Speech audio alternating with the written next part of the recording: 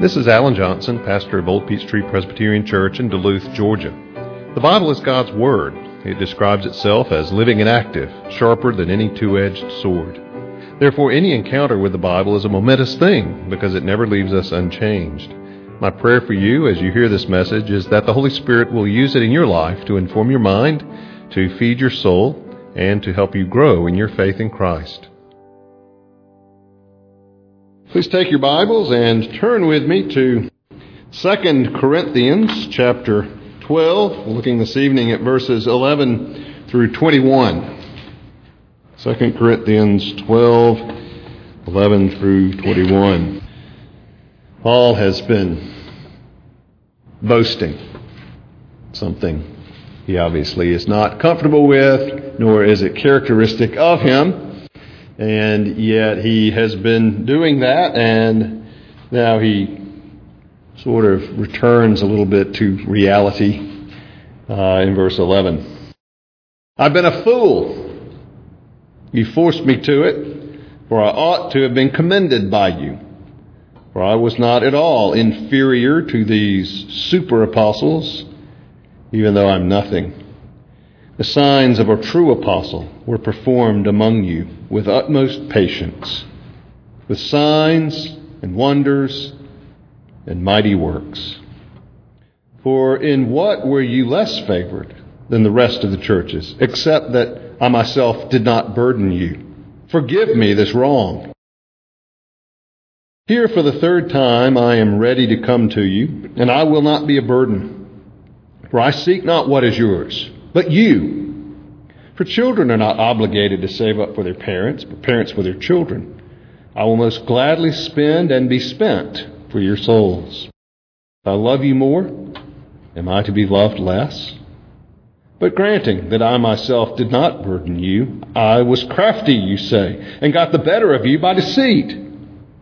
Did I take advantage of you through any of those whom I sent to you? I urged Titus to go and sent the brother with him. Did Titus take advantage of you? Did we not act in the same spirit? Did we not take the same steps? Have you been thinking all along that we've been defending ourselves to you? It is in the sight of God that we have been speaking in Christ, and all for your upbuilding, beloved.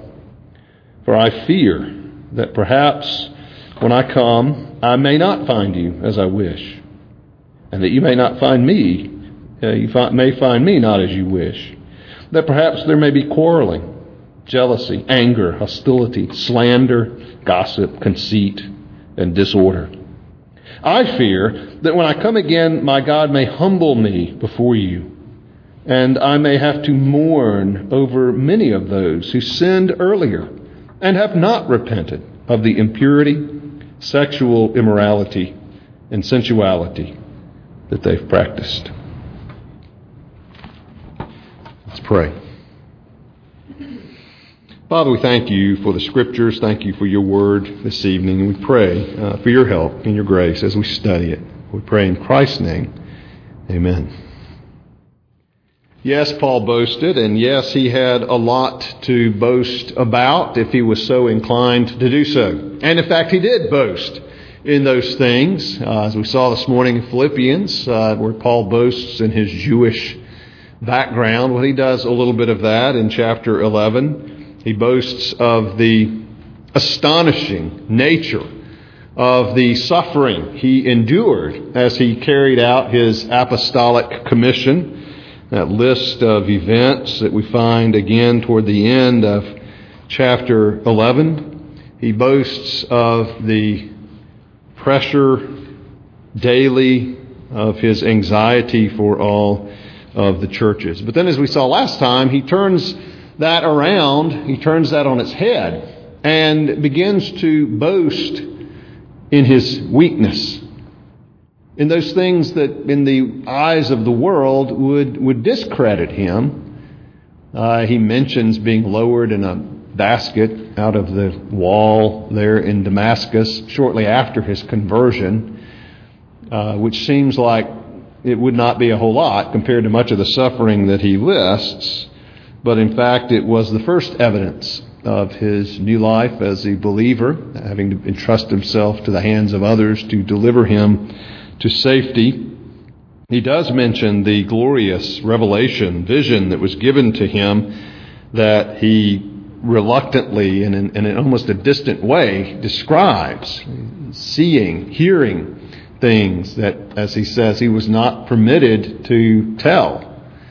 And in chapter 12, he describes that, and yet he also tells about what seems to be, in his mind at least, his greatest weakness, and that is this thorn in the flesh, whatever that was, that God had given to him to counterbalance the sublimity of the revelation, the elation of that, to keep him from being puffed up, from becoming proud. He's also humbled by this thorn. And he describes how 3 times he prayed that God would remove that. And the Lord's answer always to him was, "My grace is sufficient for you, for my power is made perfect in weakness." So in effect, God said, no, you are given this sign for a reason. It forces you to see yourself as weak, and in that weakness, my power, my strength can be seen. And so Paul's response to that is, as he says in verse 9, "I will boast all the more gladly of my weaknesses, so that the power of Christ may rest upon me." And he concludes, "For when I am weak, I'm strong."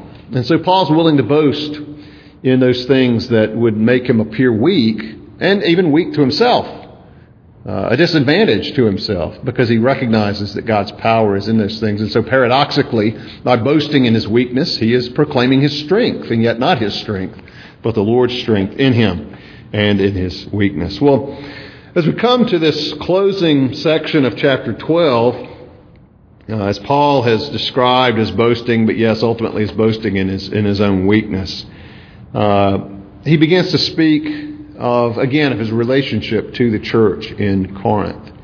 Paul suffered a wrong from this church. It was a church he himself planted. Some of these people had come to Christ through his own direct personal ministry. And yet, at least a segment of the church had been turned against him. Apparently, people there were not willing to stand up for him, but seemed to listen to the false teachers who had come in their midst. And so here Paul once again, as he begins to wrap up this letter, presses his case upon them and presents them with some marks of a true apostle, some marks of a true servant of Christ in their midst. And as we've seen earlier in the letter, this is sometimes these things are given with an eye toward those false apostles, those false teachers, and in some cases very directly here by way of Paul contrasting himself with them. Well, first of all, it's evidence of his authenticity, that he is the real deal. Paul mentions to them these bits of apostolic evidence in his own life and ministry. We see this in verses 11 and 12. He says, "I've been a fool. You forced me to it." Now, Paul has already expressed his reluctance in boasting, and as he was going on, he said, "I'm speaking like a madman." He said, "This is insane." And the only reason he did it was for the Corinthians' sake, certainly not for his own, any need to satisfy his ego, but to convince them that he was, in fact, a true servant of Christ. Well, he says, "You drove me to it. I ought to have been commended by you." It's interesting Paul would say that and would use that word. You may recall earlier in this epistle, in chapter 3, verse 2, Paul says of the Corinthians, "You yourselves are our letter of recommendation, written on our hearts, to be known and read by all." Paul says, "I ought to have been commended by you." Instead of forced to defend himself, forced to speak in the way that he did, he should have been commended by them to these false teachers who came in.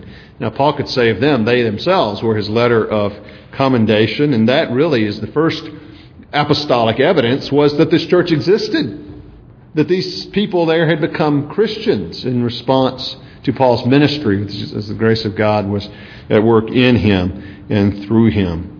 Paul says, I ought to have been commended by you, and in fact, that they existed at all was a commendation of Paul, a commendation of his true apostolic ministry. But there was another thing Paul mentions, not just the Corinthians themselves as evidence of the reality of his call, but also the superior ministry that he exercised. Paul says, for I was not at all inferior to these super apostles. Now, maybe he's engaging in a little bit of boasting there, although he doesn't call attention to it. We don't know in what way specifically Paul thought himself not inferior. Criticism was brought against Paul's presence, against Paul's speaking. I think Paul's just referring to himself as a package, as the whole thing. Who he is called by God, the gifts God has given him, the service that he's rendered to the churches. In no way is he inferior. He really is second to none as a minister of the gospel and as an apostle. And you get that sarcastic tone again. To these super apostles, Paul says, I'm not inferior, even though I'm nothing. Well, do the math. If Paul is not inferior to them, and he's nothing, then they're at least nothing. And I would guess in Paul's mind, they're less than nothing because they're doing positive harm to the church. I'm not inferior to them, even though I'm nothing. You must feel that tension of Paul wanting to commend himself there, and yet coming back to the reality, he is nothing. And that in itself is evidence of his ministry, that he sees himself in that way. And he speaks in verse 12, the superiority of his ministry. The signs of a true apostle were performed among you with utmost patience. Signs and wonders and mighty works. Signs and wonders was a phrase really from the Old Testament, used of any number of things, but particularly of the Exodus. God bringing out his people out of Egypt with signs and wonders, signs giving authenticity to it as a work of God, wonders, of course, striking awe in those who encountered it. And then he also speaks here of mighty works, a manifestation of divine power, again, to confirm something as a work of God. We see this in the Gospels, the terms that the Gospel writers use. Matthew and Mark and Luke tend to use a term indicating a manifestation of divine power, mighty works. John tends to use the word a sign, indicating the significance of it. But Paul picks those up here and says that through his ministry they saw these things. And not only that, Paul says, they were performed among you with utmost patience. With endurance could be one way to do it, or perseverance. As Paul endured these things, he continued to serve. These evidences were there, and Paul served with patience. Not in a hurry, not easily frustrated, certainly not brought off task, but persevered in his work. John Calvin comments on Paul's statement there, such heroic virtue is like a heavenly seal by which the Lord marks out his apostle. And so he says in verse 13, in what were you less favored than the rest of the churches, except that I myself did not burden you? Forgive me this wrong. A note of irony there. And Paul was very careful not to take help from them. He, again, did not want to be open to any charges of taking advantage of them, although even that came around to haunt him, as we'll see in just a few minutes. That's the first thing that Paul points to, is the evidence of his ministry. That this church existed, humanly speaking, because of Paul. That the signs of an apostle, the evidence of an apostle, the marks, which were the signs and the wonders and the works of power, the mighty works that were done, were performed there. And so Paul points to those things. So that really, as Paul comes to verse 13, the Corinthians' failure to stand with him, to stand for him, to defend him rather than abandon him, is really inexcusable. They were just led astray. At least a number of them were. And so Paul gives this evidence, this apostolic evidence. Well, what about in our day? How would you measure a servant of Christ in our day? Whether it's a minister or an elder or even a believer in the church who's ministering in some way. Well, I think Paul is right when he describes signs and wonders and mighty works as the marks of an apostle. And at least in the biblical New Testament sense, we don't have those around anymore. But I think that we certainly do well to look at the character, to look at the fruit in terms of ministry. What has someone's service, what has their work produced? Does it produce growing believers? Does it produce discord and strife? What is the nature of the character? Those kinds of things that Paul points to here. We wouldn't expect the marks of an apostle among us, but we would expect the evidence in terms of fruit of the Spirit, in terms of growing in Christ, in terms of love for Christ and love for believers, love for the lost, and those kinds of things. And so we come back to having to look at the evidence. What is the fruit of a ministry? And that's what Paul is pointing to here. But not just the apostolic evidence. Paul also points to the evidence of his own heart in their midst, an apostolic heart. And we see this in verses 13 through 18. Paul mentions, as we saw in verse 13, that he did not take support for them. And he responds to that with a bit of a note of sarcasm. Forgive me for that wrong. Maybe I should have taken support from you. I wronged you in trying to spare you that. Well, of course he didn't. He's just being ironic. But then he points in he's serious again in verse 14. Here for a third time I'm ready to come to you. And again he says my policy is the same. I will not be a burden. Why not? For I seek not what is yours, but you.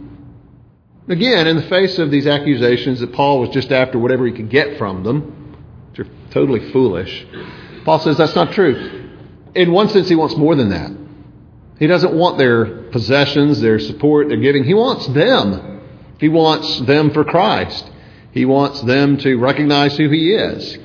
And he reasons in verse 14, children are not obligated to save up for their parents, but parents for their children. Paul sees himself as a spiritual father to them, and therefore sees his role as providing for them, as giving to them, as ministering to them, not expecting them to do for him. And he puts it this way. He says in verse 15, I will most gladly spend and be spent for your souls. I don't know a more succinct description of ministry than to spend and be spent for the soul of another or the soul of others. If I love you more, he says, am I to be loved less? And so Paul points his heart. His desire is for them. He doesn't want whatever they can give him. He's not there to gain from them. He's rather there to give. He's rather there to practice sacrifice on their behalf so that he can present them faultless before the throne of Christ, so that he can see them grow to maturity in the Lord. Now, that's great. But it can also be misunderstood, as we see. We see his heart in that, and yet even that was taken and thrown back in Paul's face and used against Paul. Look at what he says in verse 16. But granting that I myself did not burden you, I was crafty, you say, and got the better of you by deceit. You see, that's Paul's strategy. No, he's not going to take support from you so he can win your trust. And then he's going to collect that offering to go to Jerusalem. And when he does that, he's going to line his pockets. He's just trying to win your trust by not taking support from you.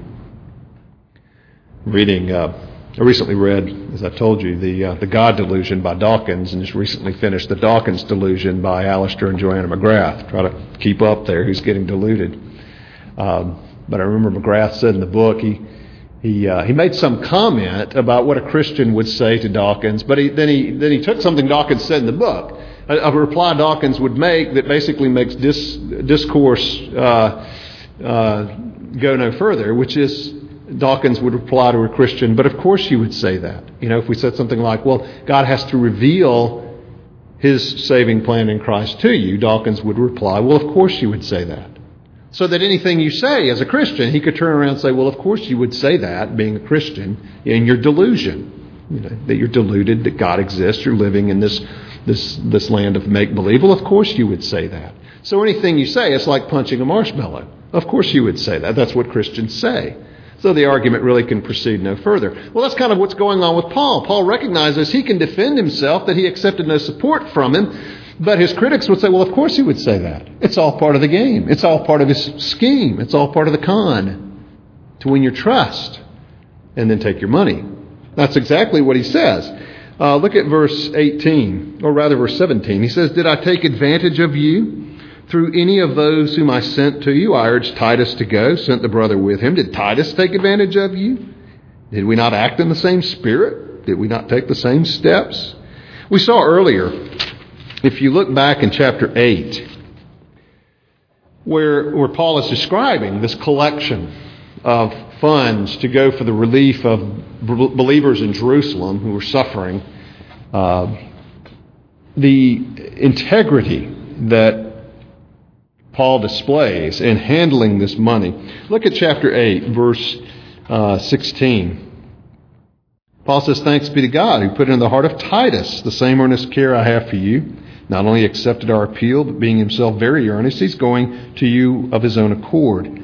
With him we're sending the brother who is famous among all the churches for his preaching the gospel. Not only that, but he's been appointed by the churches to travel with us as we carry out this act of grace that's being ministered by us for the glory of the Lord himself and show our goodwill. We take this course. What course? Well, a group of men, chosen, men of integrity, men of character.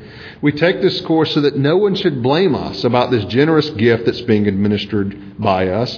For we aim at what is honorable, not only in the Lord's sight, but also in the sight of man. And with them we are sending our brother whom we've often tested and found earnest in many matters, but who is now more earnest than ever because of his great confidence in you. As for Titus, he's my partner, fellow worker for your benefit. As for our brothers, they are messengers of the churches, the glory of Christ. So give proof before the churches of your love and of our boasting about you to these men. Well, Paul goes to some length there to reassure the Corinthians as to the character of these men who actually would be the ones handling the collection and all of that, because he wants them to know that it's being done with integrity. They can trust these men, that nothing funny is going on with the collection of this offering. But apparently there were questions about that, or at least Paul anticipates that there would be because of their past actions. I urged Titus to go, sent the brother with him. Did Titus take advantage of you? Paul appeals not just to himself, but to the men with whom he was involved in this offering, as he tries to head off this idea that the whole thing is some kind of sinister scheme where Paul wins their trust by not accepting support and then rips them off by collecting this offering. Sometimes you just can't win, and you just have to leave your reputation in God's hands. And so Paul is kind of faced with that argument. Well, of course you would say that. But this is his reply. It's just to appeal to the integrity of himself and the other men who were involved in that. But we see Paul's heart really summarized in that statement. I seek not what is yours, but you. Paul is not in it for what they can offer him. He is in it for what he can offer them and to see them grow in the Lord. So the evidence, the apostolic heart. The last thing Paul mentions as a mark of his authentic call to the apostleship, surprisingly enough, is fear. And he describes this in verses 19 and following. Paul says, have you been thinking all along that we've been defending ourselves to you? It's in the sight of God that we've been speaking in Christ, and all for your upbuilding, beloved. Paul recognizes, as he said in other places, that ultimately he stands or falls not on what they think of him, but on what the Lord thinks. He answers to the Lord. Whether they accept him, whether they reject him, Paul really has no control over that. His ultimate concern is not to defend himself. It is to save them and protect them from false teachers for the sake of the Lord. Paul says we speak before the Lord. It's in the sight of God that we've been speaking in Christ. And so Paul comes back to this fact that his primary concern isn't the opinion of these Corinthian believers. It's God's opinion of him. It's Christ's opinion of him, because that's the one he serves.